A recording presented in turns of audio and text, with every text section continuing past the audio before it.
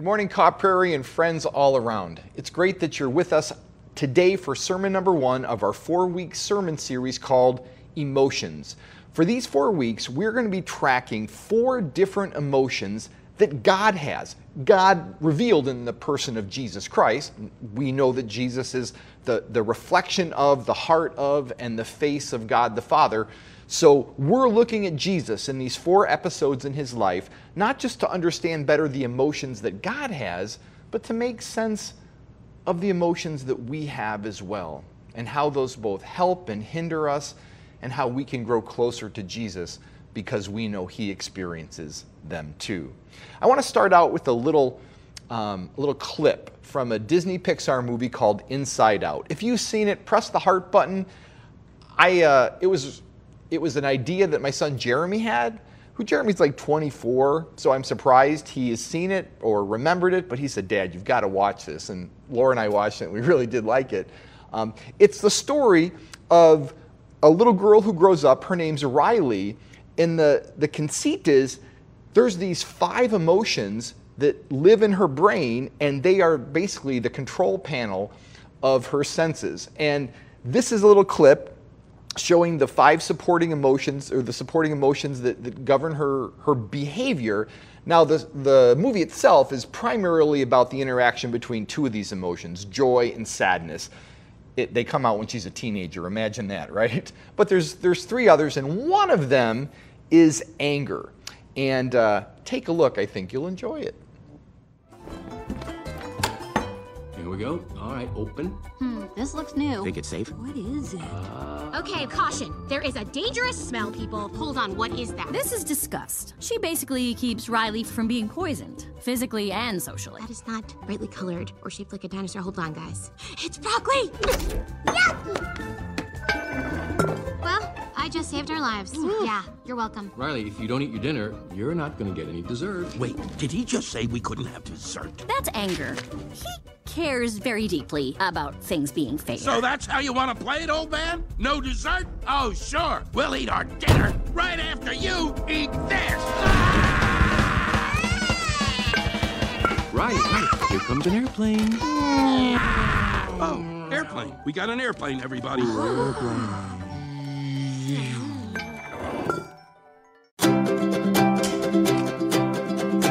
So, Riley, how was the first day of school? Fine, I guess.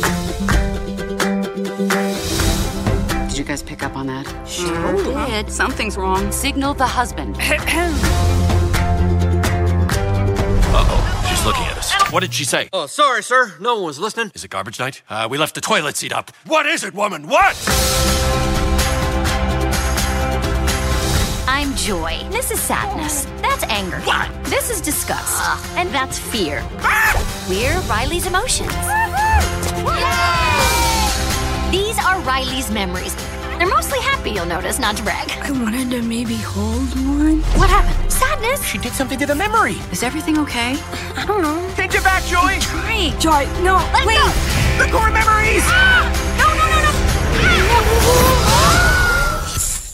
Can I say that curse word now? Anger is a key player on our emotional teams. In a healthy person, it's not like a starter. It's more like a bench player, kind of comes in as needed.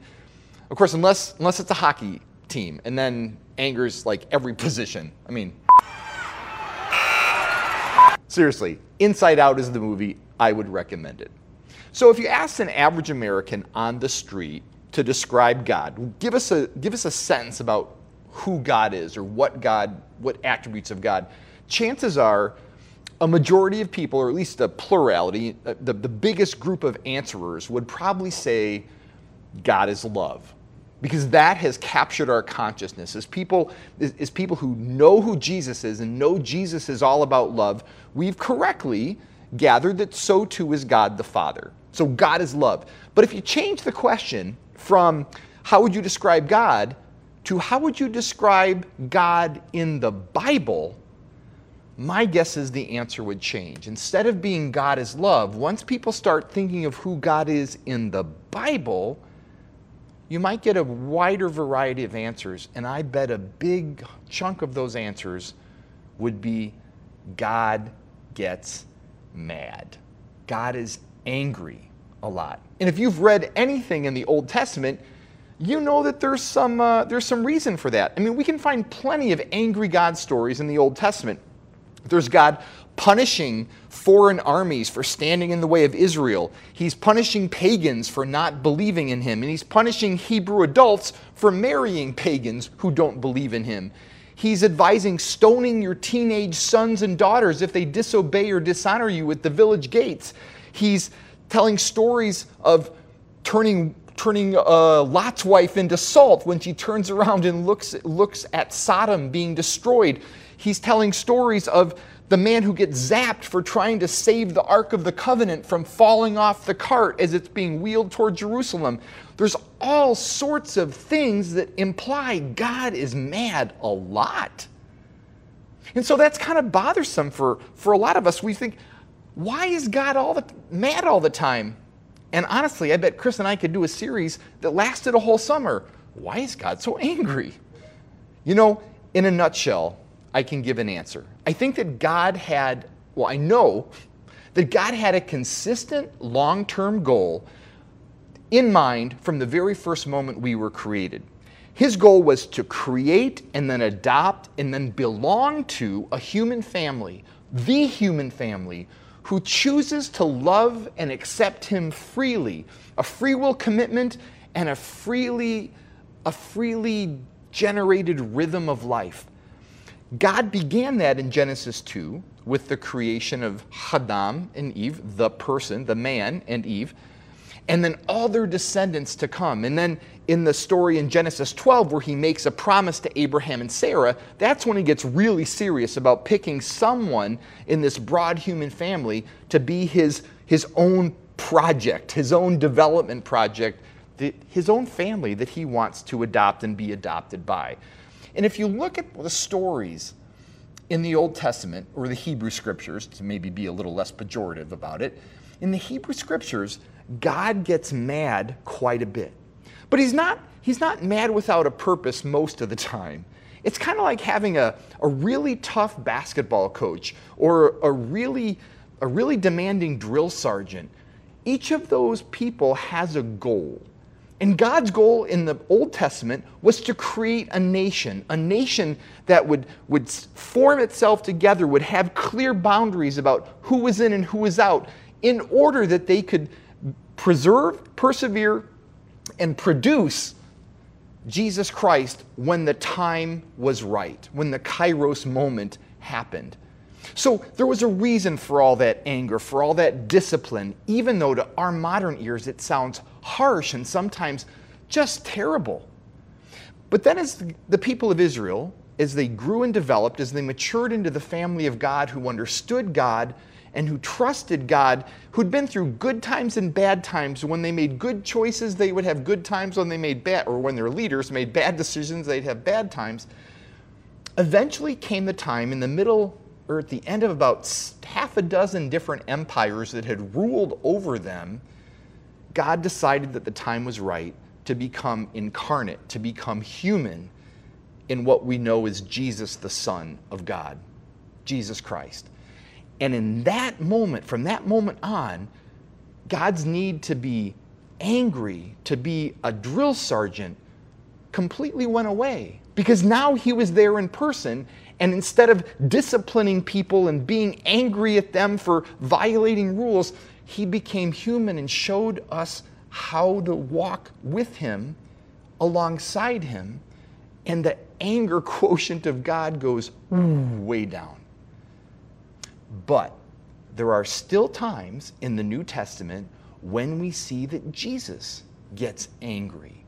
And so that's what I want to focus on today. Not the anger of God that we could just basically throw a dart at in the Old Testament and find an example, but the one example in the New Testament that theologians and just casual Bible readers have seen again and again, when Jesus comes into the temple courtyard and is so angry that he flips tables and he whips people and animals, and he shouts and he screams.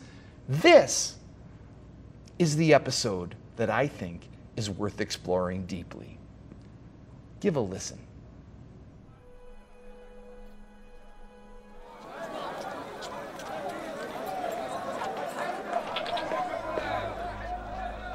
And they came to Jerusalem.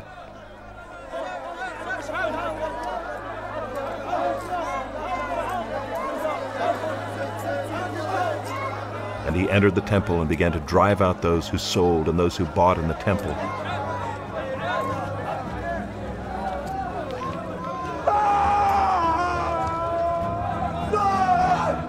And he overturned the tables of the money changers and the seats of those who sold pigeons. And he would not allow anyone to carry anything through the temple. And he was teaching them and saying to them, "Is it not written, 'My house shall be called a house of prayer for all the nations'? But you have made it a den of robbers." And the chief priests and the scribes heard it, and were seeking a way to destroy him, for they feared him, because all the crowd was astonished at his teaching. So the question is, what was Jesus so mad about?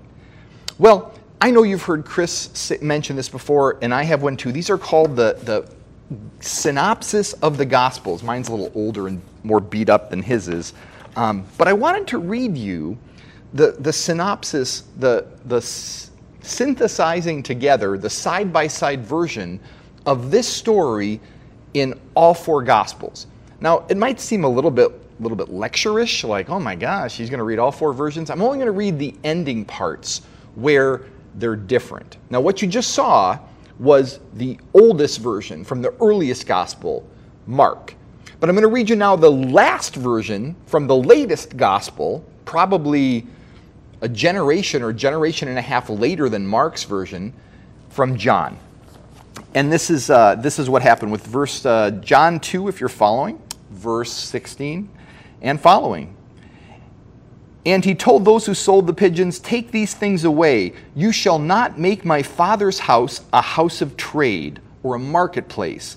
His disciples remembered that it was written, 'Zeal for thy house will consume me.'" So I want you to hear that. He calls it, "You shall not make my Father's house a marketplace." When I was an assistant pastor in my very first church, I was called to be the youth pastor, and I was lucky enough that the senior pastor let me preach a bunch, but my real job was to work with the youth. And so I remember once I decided, all right, well, we had a leadership team, we need to sell tickets to our car wash, but instead of just having a sign up on the street, we're going to sell tickets on Sunday to make sure people come to the car wash, and if they don't come, we still got their money, right? So totally holy thinking. And we got it all rolled out, and then I realized, because a council member tapped me on the shoulder, that we weren't supposed to sell anything on Sunday morning because that was making the Father's house into a house of trade, a marketplace.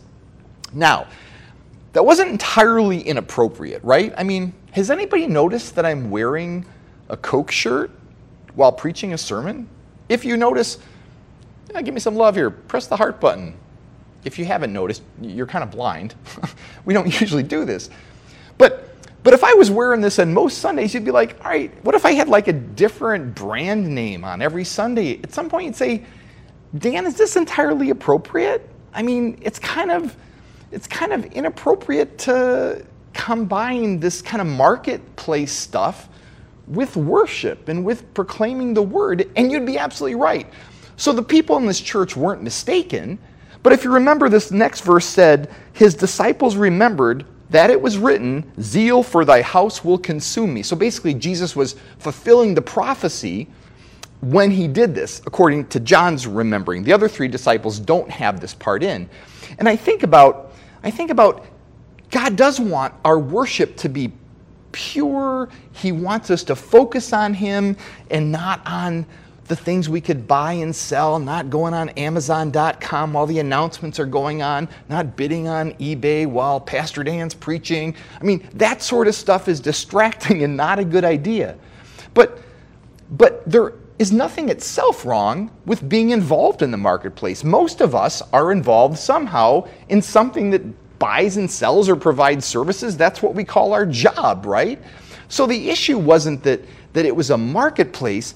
The issue was more the attitude than the action, more the impact than the action. You see, back then, people couldn't bring animals from far away to the temple to be sacrificed. That just wasn't practical. I mean, unless you lived in just a really close-by village to Jerusalem, you're going to bring money, and then you're going to buy the animals right there in the temple courtyard for the sacrifices. So there was going to be buying and selling going on. And calling it a marketplace was one aspect of Jesus' critique of it. And just how I got around the problem at my church was basically, I made kind of a handshake deal with the council. I said, look, if you'll let the youth group sell tickets and coupons and things like that, basically, if you let the kids raise money on Sunday mornings, just wait and see if their zeal for their Father's house doesn't increase. Now, I can't guarantee I had a zeal meter, but I can guarantee that in that course of doing fundraisers together, they grew more close, they got more excited for going on trips, and through those trips, they grew more excited for following Jesus. So the council and I, we came to the conclusion that a little marketplace in the Lord's house was not a deal breaker. Whew, I got to keep my job. Let's look at the other three Gospels. So the first three Gospels, Mark is the earliest, then Matthew and Luke, and then John, of course, is the oldest. I stacked them, and I don't know why I do that in my mind. But anyway, they're called the synoptics, with eyes, meaning that they have the same basic perspective the three of them do, as opposed to John, who's a lot more kind of philosophical, theological, and a lot more rhetorical going on there. But in the three Gospels themselves, the three synoptics, the same part of the story is remembered by Matthew, Mark, and Luke. Let me read you one verse from each of them. Matthew, he said to them, "It is written, my house shall be called a Lord of prayer." Mark, and he taught and said to them, "Is it not written, my house shall be called a house of prayer?" Luke, saying to them, "It is written, my house shall be a house of prayer." And at the end of each one, each of these say, "But you have made it a den of robbers." All three of them end that little sentence with that conclusion. You've made it a den of robbers. Now, like I said, most all of us are in business, and if we were thieving, criminal, dishonest business people or employees, neither we nor our companies would last, right? So what was it about the marketplace that made Jesus so angry? Part of it was that in order to buy things in the marketplace, the Jewish temple authorities wouldn't let them use the regular currency. They couldn't use the Greek money or the Roman money that nearly everybody used to buy and sell everything else. They had to come into Jerusalem and basically go to a currency exchange that charged exorbitant fees and had really bad exchange rates, and they used that money to buy the animals they needed for the offerings, or in fact to pay their temple tax, as was also the case. So, and when he said that about the den of robbers, he was also quoting, like he usually does, one of the prophets before him, and this was from Jeremiah 7, verse 11. "Don't you yourselves admit that this temple, which bears my name, has become a den of thieves? Surely I see all the evil going on there. I, the Lord, have spoken." You see, some scholars even think, a Roman Catholic scholar that I was reading especially, he makes the argument that the temple was not just a place where they got bad currency exchange rates for foreign people, but also that it was a place where they had a temple bank that made kind of payday-style loans to super poor Israelites who couldn't afford some of their other bills. And so they'd go in debt to the temple and would even lose their property, and then they would have to sell it to the temple, or they would default on their loan, the temple would get it, and then either give it or sell it at a profit to the wealthier upper-class Jews who were always eager to get more real estate. And so part of Jesus' anger, it's believed by these scholars, was that not only were they stiffing people on the individual transactions, but that they were part and parcel of an economic system of oppression that kept the rich rich and the poor poor. That's never happened, has it? So all these things work together for Jesus to call them a den of thieves, right? Now, I want you to hear what the earliest gospel, the Gospel of Mark that you just saw a couple minutes ago, I want you to hear again how Mark phrases it. And you're going to hear a phrase here that you haven't heard in any of the other three Gospels. John, the latest, Matthew and Luke, the middle ones, you're going to hear in the very first original version of the story that Mark tells. And it is this. And he taught them and said to them, "Is it not written, my house shall be called a house of prayer for all the nations, but you have made it a den of robbers." Mark is the only of the evangelists to use the word for all the nations. And I think that's important. It was in the first version of the story. Why Matthew and Luke don't include it or remember it, why John changed it all together, I don't know. But Mark adds it, and what that does is it recalls the verses in Isaiah chapter 56. And I want you to listen to this with me, because this is an important one, and Jesus knew that all the temple people would know the verses he was talking about. Verses 56, verse 7 and following. "I will also bless the foreigners who commit themselves to the Lord, who serve him and love his name, who worship him and do not desecrate the Sabbath day of rest, and who hold fast to my covenant. I will bring them to my holy mountain of Jerusalem and will fill them with joy in my house of prayer. I will accept their burnt offerings and sacrifices, because my temple will be called a house of prayer for all nations. For the sovereign Lord, who brings back the outcasts of Israel, says, I will bring others too, besides my people Israel." What could be more clear than that Jesus was flipping tables and super angry that the people who were his tribe, who were God's adopted family, that he adopted out of the goodness and strength of his heart to become his own special people, had gotten so cocky, so prideful, that they refused to see the other nations as worthy as they were of God's love. In fact, when they wanted to come worship at this temple that they had built to God, they said, your money's not good enough, use ours. You know what? We're barely sure you're good enough. If you want to come here, you pay a tax. If you want to come here, you do things our way. Because after all, he's our God, not yours. That barrier setting up, that desire to show that we're closer to God, we're more deserving of God's love, our nation is more holy, more exceptional, more blessed, and more in charge than yours, that has permeated the Christian church's history, and it was permeating the Jewish environment that Jesus lived in. This nationalism of the Jewish people, this chauvinism that we're better than they are, that drove Jesus crazy. Crazy enough to flip tables and open up a can of Messiah mad on a people that were taking advantage, not just of the poor, but of the foreigner, and making God in their own image. What happened in the temple courtyard that day was the same thing that happened to the temple curtain when Jesus was crucified. It says the temple curtain was torn in two. And those of us who've been studying God's word and praying over that, we believe that curtain tearing in two is a symbol of God becoming approachable, that we didn't need to find intermediaries to take us to the heart of God. And by making us right with God at the cross, Jesus did that for us. The temple curtain was torn in two.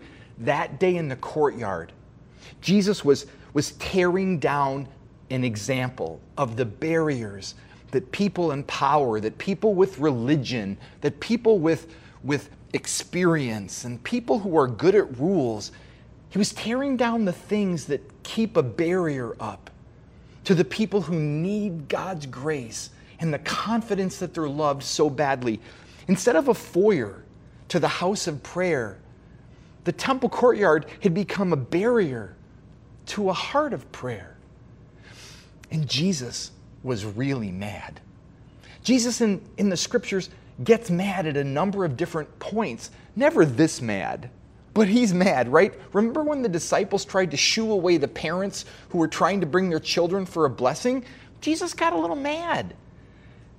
Remember when the Pharisee who had invited Jesus to dinner was scolding the woman who had broken the alabaster ointment and poured it on, well, different versions, on Jesus' head or Jesus' feet, and tried to shame her by suggesting that you should have saved that money for the poor. And Jesus defended her beautifully. He was preventing the disciples' inconvenience or the Pharisees' disgust from keeping somebody who needed God's favor and heart from God's heart. And then Peter, when Peter challenged him, Lord, those bad things aren't going to happen to you. That's a bad idea. And he said, get behind me, Satan. It was Jesus telling Peter, I don't want to be a barrier. I don't want my fear or your fear to be a barrier to me fulfilling my mission. There are going to be no barriers anymore between the people who need the Father's love and the Father himself. You know, anger. Anger is a secondary emotion, in my opinion. Again, granted, I have no degree, but it seems to me that anger is a secondary emotion, and the primary emotions behind it are usually either hurt or fear. Right? Hurt, I've been wounded, or I'm worried I'll be wounded, either physically or emotionally. Have you ever been accidentally hit, even by, you're playing with your kids, right? And you get bonked on the head. And for this nanosecond before you're like, oh, these are my kids, I love them, you're like, ah! Okay, I have. Maybe I'm the only one. If you've ever almost been mad at a kid for really hurting you, you can press a heart button. Nobody will know whose it was, but I would do it.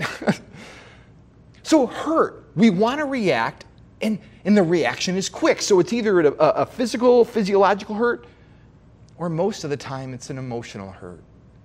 And then there's fear.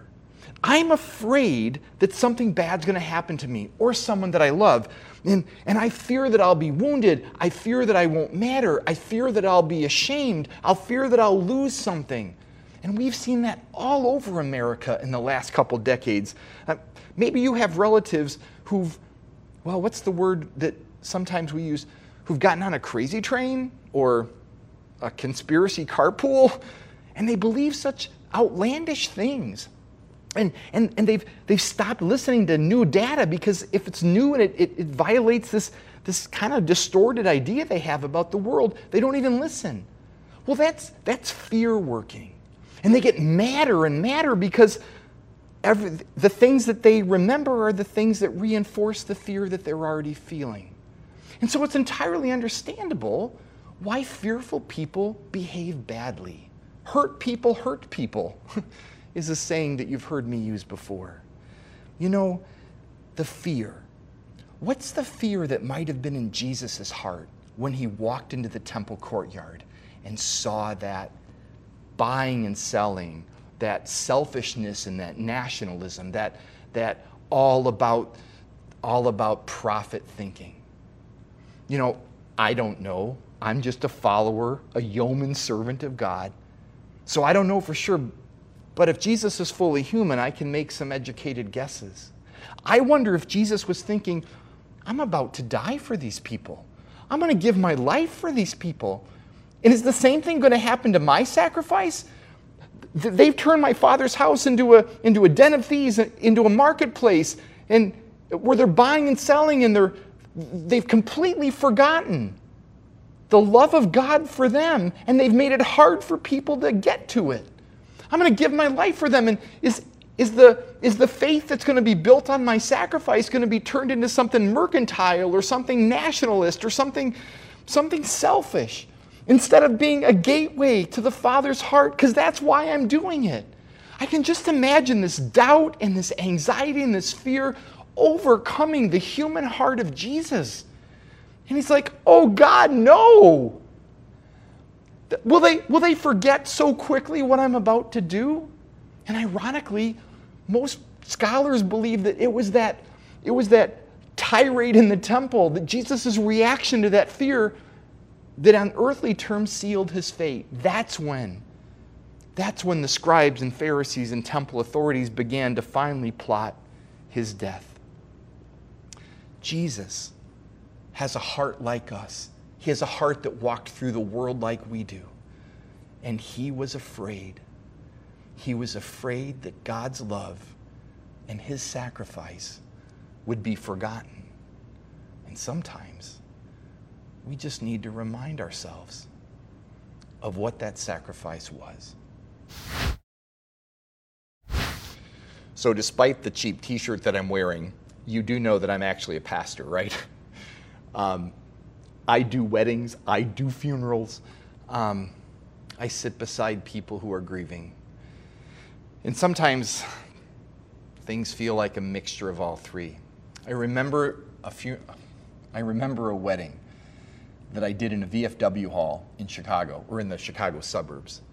And it was a beautiful, slightly broken family. And the father of the bride was so nervous that he would screw up this. He wanted this to be so good for his little girl. He was a widower. His wife had died a long time ago, and he had raised his son and his daughter. And his son was somewhat on the outs with them, but the daughter was his pride and joy, and this was her wedding day. They didn't have a lot of money. They did the wedding in the VFW hall. No offense to veterans of foreign wars. The halls aren't always the primo wedding spots. This is before, destination weddings became a thing. So they're in the hall, and the bride is about to walk down the aisle. There's chairs set up. There's a nice altar and a centerpiece in the front. And right as he's about to walk his daughter up the aisle, the door swings open, and somebody clearly drunk walks in. And the best man whispers, "It's her brother." It's her brother comes in, and he's drunk, and I can just see the father, his face turns red, his blood pressure probably rose, and he walks his daughter down the aisle, and he's gritting his teeth. He didn't look, he just walked straight forward. Who brings this woman to be given in holy marriage? He said, "I do."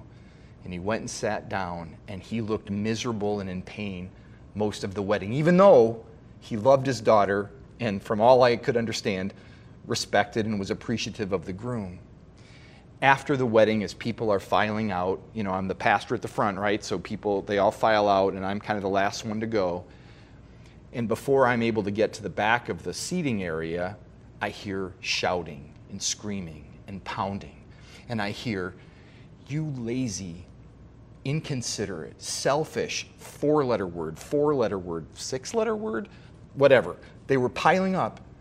And I went back there because my heart was breaking, and I imagined what was going on. And then I heard something smash, and I thought, oh my gosh, somebody's head's pounded in. I go to the back, and the father has pounded a hole in those kind of cheap plywood tables. He had pounded a hole with his fist, and I went over to him, and he's crying. He's crying, and he's red-faced, out of breath, and crying. And I'm not going to repeat his name, obviously. And I said, "Tell me what's wrong." And he said, "I'm so scared. I'm so hurt. I did my best to raise these two. My daughter turned out so lovely, but my son is always mad. He's always hurting. He's always poking us. He's wrecking everything. And I'm so worried. I wanted this to be perfect for my daughter." And I remember I didn't know what to say. I didn't know where the son was. I didn't know if he'd killed him and stashed him in a dumpster, or the son had ran away, or if the son was at the bar. All I knew was that this big, tired, grown man was a bucket of tears. And then comes the bride. She left her husband at the altar or somewhere, and I heard her talk to her dad. She said, "Dad, I know you love me, and I know you love him. I'm so sorry that he did this, and made you stressed and embarrassed. But you know what? We both know he's hurt, and he knows you love him, and he knows I love him. And Dad, it's okay. You're a wonderful father, and you've given me a wonderful life. And none of this matters. I love him, and most of all, I love you, and it's gonna be okay. And she kisses him on the forehead. And she says, now please come and celebrate my wedding. And he pulled himself together. I don't remember, there's a lot he had to clean off his face. And he went, and for at least the hour that I stayed, he started to open up, relax, and be grateful for the gift of grace and forgiveness his daughter had given his brother, that his daughter had given his son, and that it seemed like he was able to give his son too. My point, my friends, is that we are sometimes the most angry when we are the most hurt and when we are the most afraid. And Jesus came so that we don't have to fear and we don't have to hold on to hurt. In fact, Paul said decades after Jesus' incident in the temple, he said this: these three things will last forever: faith, hope, and love. And you know how it ends. The greatest of these is love. I wish that kind of love for you in the name of Jesus, who drives out all fear, who overcomes all hurt, and whose anger only rises when something tries to keep us away from his love and his life and his family. Amen.